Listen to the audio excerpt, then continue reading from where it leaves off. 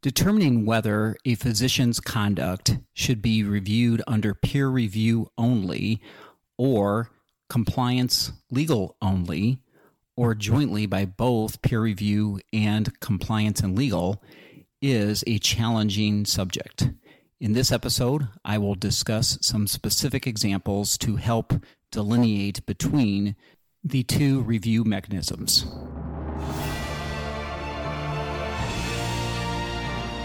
Captain Integrity Production and the law firm of Nelson Mullins presents Stark Integrity, the Stark Law and Compliance podcast. Stark Integrity explores the world of the Stark Law and healthcare compliance with our nationally recognized Stark Law, Fraud, and Compliance attorney, Bob Wade. Bob has a national healthcare legal and compliance practice that focuses on the minions of the Anti-Kickback Statute, False Claims Act, and the Stark Law, including fair market value and commercial reasonableness. Although Bob is a law partner in the national law firm of Nelson Mullins, the views expressed in Stark Integrity are Bob's personal views and not the views of the firm, and they are not intended to be legal advice. Now, without further ado, I give you Captain Integrity, Bob Wade. Welcome to Stark Integrity, the Stark Law and Compliance podcast. My name is Bob Wade, and I am your host.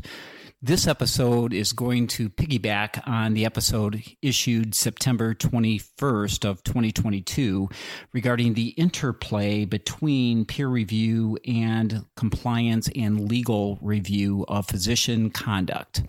And there are so many responses that I received for the first episode. So if you have not reviewed the first episode, so I'll call that part one, of the interplay between peer review and compliance, including compliance under the Stark Law, Anti-Kickback Statute, and false claims, I would strongly encourage you to review the part one first. Again, that was issued on September the 21st, 2022, before listening to this episode. Because this episode, I'm intending to go through some specific examples and try to create some framework if you are in-house counsel, compliance officer, or somebody in the medical staff office trying to determine whether an issue is legal, compliance, or strictly peer review.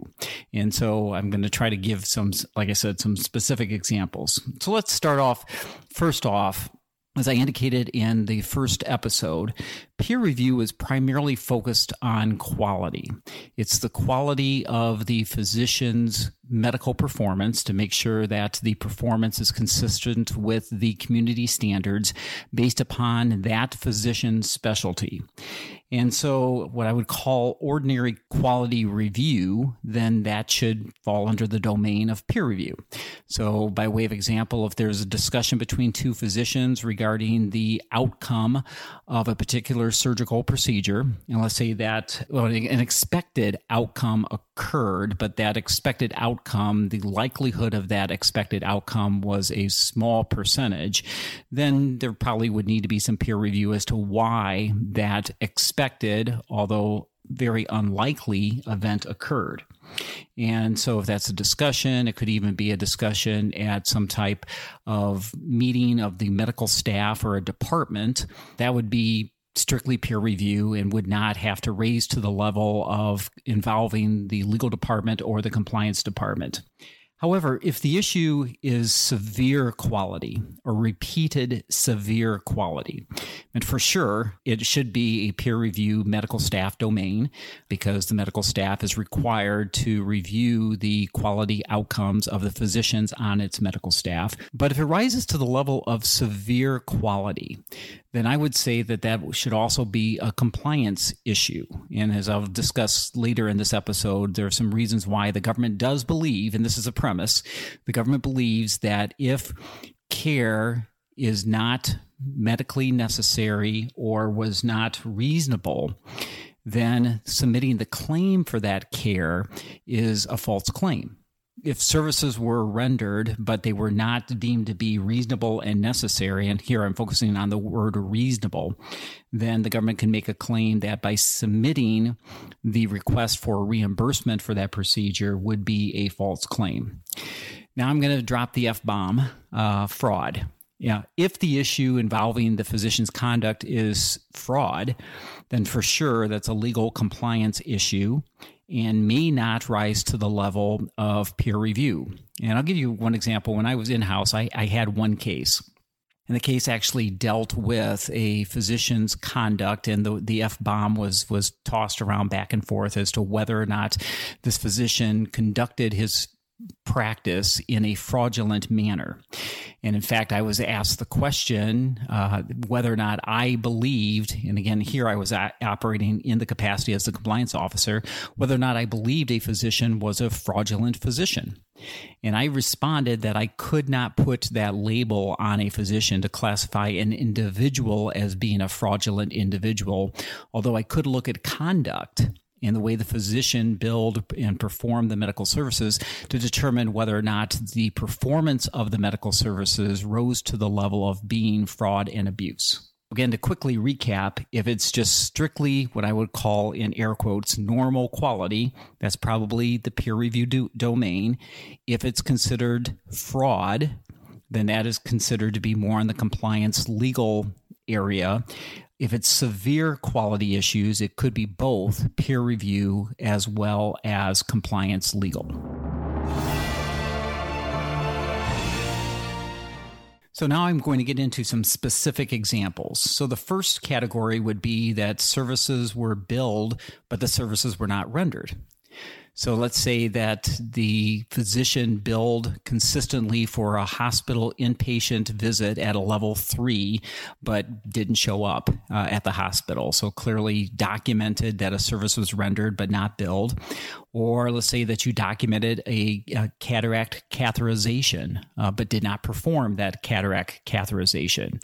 Or you documented that a cataract procedure occurred, but you did not perform that procedure. Well, that, to me, those type of issues where services were not rendered but billed strictly fall in the fraud category and therefore would be the domain of the legal and compliance department for review and possibly self-disclosure. So the next category is falsifying a medical record or medical necessity in a medical record, or even falsifying a medical certification. So let's say that a physician prescribes opioids or controlled substances to patients that there's not a justifiable medical reason for the ordering of the opioids or controlled substances. Or a physician falsely certifies a homebound status for a home health agency. Or a cataract catheterization. And this is a case, or a few cases, along with cardiac catheterizations, that a physician performed a cataract catheterization, but arguably physicians who would perform that same type of service would say that the patient did not meet the parameters for a cataract catheterization to be performed. So that could be patients that had a cataract catheterization performed where arguably one was not medically necessary. So the physician put the patient through that procedure when it may not have been medically necessary. And again, there are cases like that. And some people would say, wow, physicians would never, ever do that. Well, sometimes it does happen, or it's alleged that has happened, and there have been a few settlements. Or let's say that, and this is a case that I was directly involved with, that a physician was documenting that a patient needed to have cataract procedures. And when the patient showed up for registration, indicated to the registration personnel that the doctor told them to tell the registration people that they had a cataract. But when they were pressed on it, the patient said, well, no, I really don't have a cataract, but the doctor told me that the only way for this to be reimbursed by my insurance company or Medicare was for me to say that I had a cataract, when really all the patient wanted was an enhanced intraocular lens. So it was a non-covered procedure. So in those cases, I would say, basically because patients were being put through a medical procedure that they did not need in some cases, that can be both a compliance concern as well as a peer review concern related to that physician. The next example is upcoding. And a lot of times we as healthcare attorneys just throw out that word upcoding and we assume everybody knows what it is. But let me give you a few examples. I'll say that the physician documented, coded, and billed for a complex procedure when only a routine procedure was actually administered, or that the physician included a modifier that a distinct additional service was provided on that day when the physician did not provide a distinct additional service. Or let's say that the physician, I'm going to say, saw a patient, and so there was a face-to-face encounter with a patient on the day of chemotherapy. So let's say the medical oncologist sees a patient on the day of chemotherapy and basically exchanges pleasantries and asks how the patient is doing. But the primary purpose of that day was chemotherapy. Well, if there's not a separate and distinct additional reason for a separate E&M encounter, then an E&M encounter probably should not be billed on that day of chemotherapy or some other type of infusion. Again, that's a medical oncology example. And even on the inpatient technical side of billing for hospitals, because of the DRGs, there could be a DRG if a patient has one or more comorbid conditions or complications. That could raise the DRG level to a mid-tier DRG, or if they have one or more major comorbid conditions or complications, then that would relegate the DRG to the highest tier. So let's say that you have a patient that's in the hospital and has pneumonia and has 23 additional diagnoses. So these are other comorbid conditions that the physician is reviewing and managing when that patient is an inpatient. If one of those 23, so 22 would just be considered to be a general comorbid condition or complication. If only one of the 23 was a major comorbid condition or complication, then that raises that DRG to the highest tier. So an upcoding could occur if a physician, understanding the billing on the hospital side, documents one major comorbid condition or complication in order to increase the reimbursement for the hospital, then that could be deemed to be upcoding. And for the most part, I would say that this is a compliance issue only, not necessarily a peer review issue, because the patients involved did not receive any additional unwanted treatment. And then really the issue is between the payer, and here let's say it's Medicare or Medicaid, and the billing hospital. So those would be ones that I would say that should be under the domain of the compliance and legal department and not necessarily the medical staff peer review. Next, I'm going to go into poor quality of care. And this has been a champion of the government for quite some time, where the government's position has been that if you do not provide quality of care, that makes the claim for reimbursement from Medicare or Medicaid unnecessary. And so therefore, submitting a claim for that test, procedure, encounter would be a false claim. And I remember one conference, an assistant U.S. attorney came up to the podium and just advised the entire audience he was going to show some very graphic pictures. And he continued to show pictures where patients had bed sores, these huge bed sores, and bones were sticking out of the bed sores. And this assistant U.S. attorney basically said that this nursing home billed for those patient stays. And he said that because the nursing home was not taking care of the patient sufficiently enough in order to prevent those ulcers, and especially if you have bones sticking out of the ulcers, the position of the government was that any claim for those services, even though the patient was occupying a bed in the nursing home, was receiving 3 square meals that day in the nursing home, the government's position was that the nursing home should not have billed the government because the care that was provided was not usual, reasonable, and necessary, and therefore was a false claim. So in this context, if there's poor quality of care, I would say that that should be under the domain of both the compliance legal department as well as the medical staff peer review. So next I'm going to go into a category that I title unanticipated outcomes. So let's say we have an orthopedic procedure, and during the middle of the procedure, the patient expires. The likelihood of a patient expiring from that procedure, let's say it's a knee replacement, is extremely, extremely low. So it's unanticipated that because of the patient's condition, that the patient would have died from that knee replacement procedure. In that context, I would say we've got a quality of care issue, and that should be under the domain of both compliance and peer review.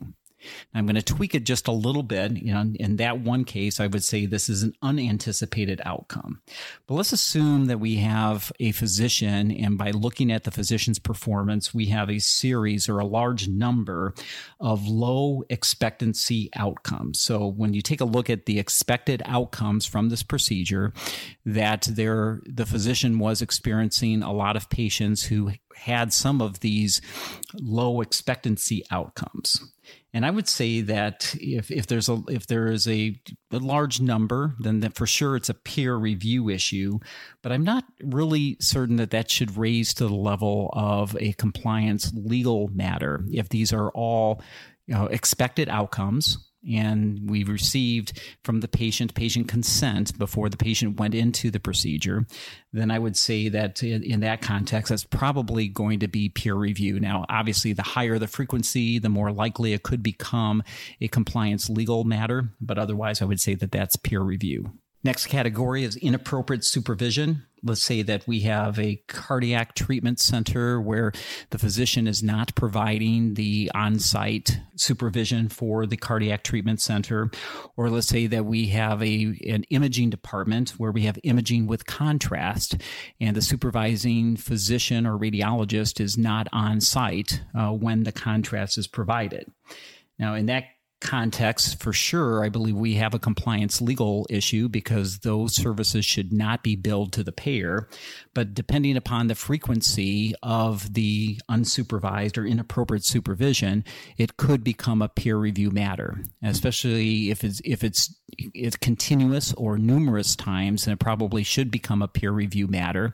But if it's let's say, for example, that a physician did not believe that contrast was going to be provided during one imaging encounter and left for lunch early, then I wouldn't believe that would rise to the level of a peer review. I mean, it can go through the peer review process. And anytime I say peer review, I'm talking like a big major peer review. It should not rise to the level of a major peer review issue, but definitely should be a legal compliance issue because of the billing component.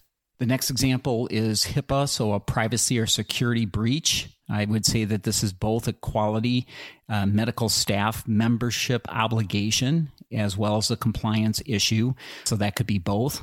Next example is EMTALA. So let's say that we have an orthopedic surgeon that refuses to come in, even though the physician's on schedule, that physician is the on-call physician. Because the physician did not come in, there could be some compromising medical outcomes for the patient, or the patient may have to have been transferred to another hospital.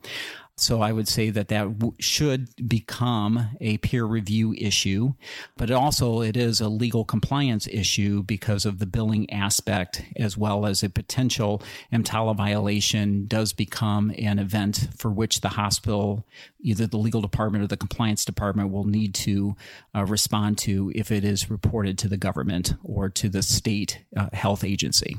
Next category is clinical research. There could be a billing component with clinical research that the research is not being billed appropriately. So if this is a clinical research procedure that's being performed and would not normally be performed for that patient's medical condition, but the hospital or the physician still bills for that, then that would be inappropriate and would become a billing issue. So that's a compliance legal issue. There also could be some patient protection issues in clinical research. So I would say with clinical research, it could be both compliance as well as peer review. The next category is kickbacks. And if these are pervasive or overt, then I do believe that that impacts quality of care, because then the dollars are impacting the physician's decision regarding the treatment of the patient. So that could be a peer review issue. But for sure, any type of kickbacks, if there's intent to induce that physician's referrals or the ordering of procedures for a patient, that's a legal compliance issue.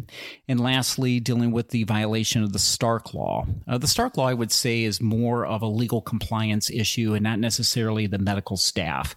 Because if I have previously indicated on Stark Integrity, the podcast, the Stark Law is a billing statute. So if the financial arrangements with the referring physicians do not align with an exception under the Stark Law, that creates a billing problem, and therefore it's a legal compliance issue, not necessarily a peer review issue for the medical staff. So that brings us to the 3 Captain Integrity punch points for this episode. Captain Integrity punch point number 1 is quality can be both a peer review as well as a legal compliance issue, depending upon the severity. The more severe it is, the more likely that the issue is a legal compliance issue, but otherwise quality should be the domain and is the domain of the medical staff peer review process. Captain Integrity punch point number 2.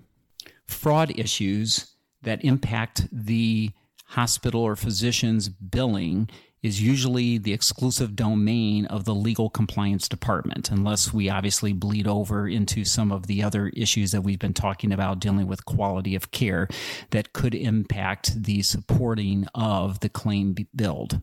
And Captain Integrity punch point number 3, and I think I emphasized this in part 1, that when issues are brought forward either through the MIDAS reporting process, the compliance hotline, or the medical staff process, someone who is taking in those issues or concerns need to assess those issues and concerns to see whether or not the issue is medical staff peer review, whether it's legal compliance, or it's both. And a lot of times, as you sense by this episode, it can be both the domain of the medical staff peer review process as well as a concern for the legal and compliance department of the hospital.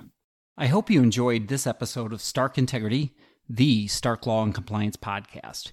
If you have any questions regarding this episode, the Stark Law, or healthcare compliance, you can contact me at bobwadecaptainintegrity@gmail.com or my law firm email address at bob.wade@nelsonmullins.com. You can review this and any other episode of Stark Integrity at the Captain Integrity website at captainintegrity.com. You can also follow me on LinkedIn under Bob Wade. I hope the 3 Captain Integrity punch points will help you with the Stark Law and compliance. In closing, remember that integrity depends on you and me.